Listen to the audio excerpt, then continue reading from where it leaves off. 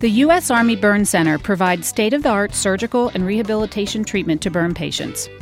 As a result of the War on Terror, many of the burns treated at the Burn Center are from improvised explosive devices, rocket-propelled grenades, and flammable liquid explosions. When soldiers are wounded in combat, the U.S. Army Burn Flight Team arrives to transport them back to the United States. And this can happen sometimes within 72 hours of injury. And back in the States, they receive the best medical care possible. You're listening to ReachMD XM 160, the channel for medical professionals. Welcome to the Clinicians Roundtable. I'm PA Lisa DeAndre Linnell, your host, and with me today is Dr. Kevin Chung, medical intensivist, and PA Charles Thompson, surgical and critical care PA, both from the Army Burn Center, Fort Sam, Houston, Texas. Today we're discussing the Burn Center at Brooke Army Medical Center. Hi, Dr. Chung and PA Thompson. Welcome to ReachMD. Hi, Lisa. How are you? Hello, Lisa. Dr. Chung, let's start with talking about the Burn Center. Can you tell us about your center and your center's mission? So the U.S. Army Burn Center is the Department of Defense's only burn center that is essentially present to take care of all wounded personnel in the military. So essentially anybody who's burned that's in the Department of Defense, anybody with severe burns that is, will come to us and we will take care of them. We also act as the regional burn center for South Texas, as we are located in Brooke Army Medical Center in San Antonio, Texas. And we cover an area of a population of about 5 million in the South Texas region. And our admission per year is about 400 to 500 over the last 5 years. And so we average about that. And in terms of burn acuity, we take care of very, very sick patients, and the number of burn patients that we take care of in terms of size, when you compare us to other burn centers around the country, I would say we're about in the top 5 busiest in the country. Well, let's talk about how the patients get to you. Charles, I know you've had some experience with the flight team, so tell us about the burn flight teams. Well, the burn flight team is something that you don't hear a lot about, but interestingly enough, it's been in existence since 1951. And the mission statement will tell you that we're to provide safe, long-distance aeromedical evacuation of burn patients in support of large and small conflicts. And we've done so during Vietnam in 67 to 72, of course, Operation Iraqi Freedom in March of 03. So the burn flight team has been in existence for quite some time. And as far as numbers go, if you just look at between 1980 and 1995, on one study that we actually did and looked back at the burn flight team, we moved 1,196 patients over 850,000 miles. And the significance of that is, of course, there were 0 in-flight deaths. And another study showed that between 52 and 1997, we moved over 4,000 patients and over 8 million miles, and again, no in-flight deaths. So the burn flight team are tasked with providing expertise in both the triage, stabilization, resuscitation, the transportation, surgical intervention, and even rehabilitation of burn patients. Now, do these patients all have to go to Germany first, or can the flight team sometimes grab them where they are and bring them straight to you? No, actually, on numerous occasions, the flight team has been deployed both nationally and internationally, and both to pick up patients and also to provide care and educate in the care on, like, for example, large-scale disasters. And even to that end, in 1998, the burn flight team divided its primary mission. Primary and foremost is stabilization and transport by the flight team of burn patients. And that would include the burn patients from theater, which, as you pointed out, are triaged to Landstuhl Regional Medical Center.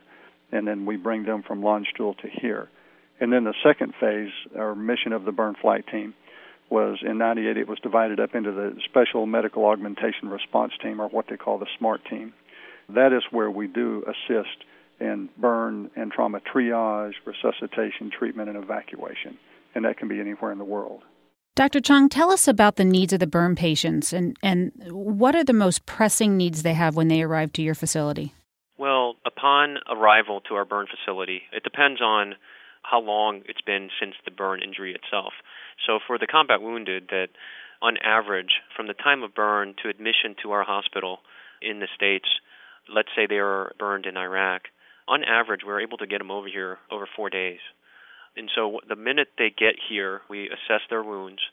During those 4 days, care is being delivered en route. And so if you think about the amount of care that's necessary for the severe burn in terms of resuscitating a burn patient when the burn is greater than 20% is a big deal. And it requires some level of expertise, some experience, and careful attention to what the patient is giving you in terms of urine output and what their vital signs are. And so the care is very, very intense, and this is delivered in theater. Oftentimes en route, they'll be taken care of initially in the theater and then seen by a group to Germany. They're essentially taken care of in the back of an airplane via a critical care air transport team, which is really synonymous with the burn flight team. And there's a group of Air Force docs and nurses who take care of these soldiers and get them to Germany. Once they get to Germany, their wounds are assessed. If they need escharotomies, hopefully they've been done in theater, but if they need further escharotomies, they'll get them done in Germany. They'll get them stabilized. They'll undergo bronchoscopy to determine if they have inhalation injury. They'll get transferred here, most of the time with the burn flight team, but sometimes not. Just the CCAT team the critical care transport team that is, will bring them over here. It's about half and half. Obviously, the burn flight team is only deployed for the sicker patients. And when they get here, we basically will admit them to the ICU, change out all their lines, and plan for surgery. So a burn patient, when you think about what a severe burn is, a 40% burn is a severe burn. When you need 40% of your skin, 40% of your total body surface area, when you need that replaced, and it essentially does need to get replaced. When you have burned wound, that burned wound is dead, and that dead skin has to come off. And when that dead skin comes off via surgical excision, it needs to be replaced by your own skin. And so the patient's own skin has to replace it via autograft. So a split-thickness skin graft procedure has to be performed. And so if you're a 40%er, you get all your burn skin taken off in that first surgery. Oftentimes, you have a large blood loss. 2 to 3 liters is common of blood loss. That burned skin, after it's removed, has to be replaced by autograft, and the autograft comes from the areas that are not burned. And so a 40% burn comes out of the operating room, 80 to 90% of their body is open. From a physiologic standpoint, that has tremendous consequences. If you're just joining us, you're listening to the Clinicians Roundtable on ReachMD XM160, the channel for medical professionals. I'm PA Lisa DeAndre Linnell, and I'm speaking with Dr. Kevin Chung, medical intensivist, and PA Charles Thompson, surgical and critical care PA from the Army Burn Center at Fort Sam, Houston, Texas.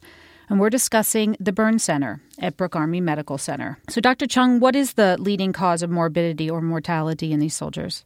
Clearly, it's infection. I consider the skin to be one of the most important organs, and it is the largest organ of the human body. And when it's not there, you essentially have a patient that does not have their defenses, their first line of defense against infection standing. And so from day one, we worry about infection. And every time they go to the operating room, we hope and pray that the autograft procedure that's performed will be successful so that their skin will close appropriately so that the risk of infection will go away. We call it a race against time. The race against time is we have a very limited amount of time for us to get those wounds closed before the patient is able to withstand the wave after wave of infection that is bound to happen over the course of an ICU stay. And so the race against time is essentially get the wounds closed before the patient dies of a severe infection. And how many surgeries do these soldiers have on average? Right. Typically, a severe burn will have up to 5 surgeries to get the wounds closed every, I'd say, 2 to 3 weeks. And that's a 40% burn, average size burn. If you have somebody that's an 80% burn or greater, it's even more just to get the wounds closed, and it may take over a year to do that. And so if you consider a 85 to 90% burn, I told you that the burn wound has to come off and has to be replaced by your own skin. Well, where does that skin come from? You just don't have enough skin to cover all those wounds. And so what we do is we do what we can. The wounds are covered with autograft and stretched out 4-to-1 as widely as possible to cover as much area as possible. And then the other areas are covered with temporary dressings. The most commonly used at our burn center is cadaver skin or allograft. And so those dressings, the cadaver skin will provide a temporary dressing and allow that wound bed to be covered and sealed as long as possible. And after about 2 weeks, the body rejects the allograft or the cadaver skin, and you essentially have to go back to the operating room. And hopefully by that time, after the 2 weeks have elapsed, 2 to 3 weeks, the donor sites where the autograft came from will have healed to be reharvested again. So we currently have a 95%er in the ICU right now, combat wounded, who has had already been here for 3 months and has had already 10 operations, and he has still a long way to go. So how does your team stay positive? This is such an emotionally draining job. Right. So provider resiliency is one of the major components of our care and our being. Essentially, taking care of patients like this, like you said, is very emotionally taxing. When you have a patient that rides essentially the roller coaster of life and death, and on a day-to-day basis, you don't know if they're going to live or die. That can be for all the staff, nurse, PA, surgeon, intensivist. It can take you for a ride and be very emotionally taxing, especially when you have a patient that you've bonded with and have taken care of for a while that you lose. And every so often we'll lose a patient, and it affects all the staff in a very bad way. And it really has to do with each individual and how they deal with that kind of stress. If you have a personality that is able to deal with that kind of stress, lives a balanced life, is able to go home, forget about work, and come back recharged after a long weekend, you may have somebody that is able to have that resiliency that's necessary to work in a burn unit like this, or a unit like this. Every burn unit is similar in the level of stress, obviously. But if you're not able to, you can potentially burn out. And we have had many staff members that after a year and a half, they just can't take it anymore and they'll leave. And so, providing resources for the staff has been a big focus for the leadership in the burn center. And that's provided in the form of a compassion fatigue team that's assigned psychologists, nurse practitioners that are assigned specifically to look out for compassion fatigue and burnout, look out for the signs and address them as they see it. Well, I want to close with talking about some of the positive outcomes. I know I visited Brooke Army Medical Center last spring, and the mood in your unit and all around Brooke was really amazing. And there were a lot of wounded warriors there and a lot of burns, but yet you don't feel that or see it. Everybody is upbeat and there's a great spirit there.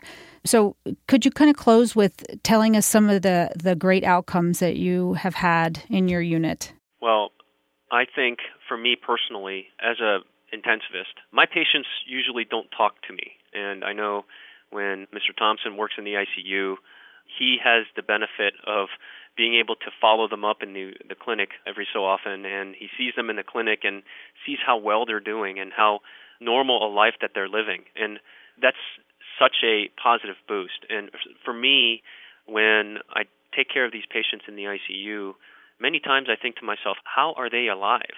How could they have suffered this type of injury and still be living? And then I will think that, and then a year from that point, I'll run into them in the hallway, and they're walking with their families, and it just amazes me. And I introduce myself. Of course, they don't remember me because when I was taking care of them, they were completely out and sedated, intubated on the ventilator.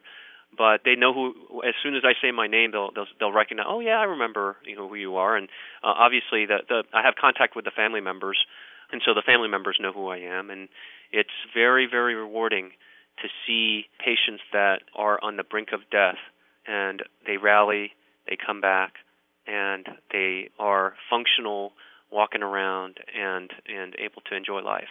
Well, you guys are doing amazing work. And on behalf of ReachMD, we thank you. And we thank you, Dr. Chung and Charles Thompson, for coming on the show. I'm PA Lisa DeAndre Linnell, and you've been listening to the Clinicians Roundtable on ReachMD XM160, the channel for medical professionals. Please visit our website at reachmd.com, which features our entire library through on-demand podcasts. And you can also find us on Facebook and follow us on Twitter. And thanks for listening.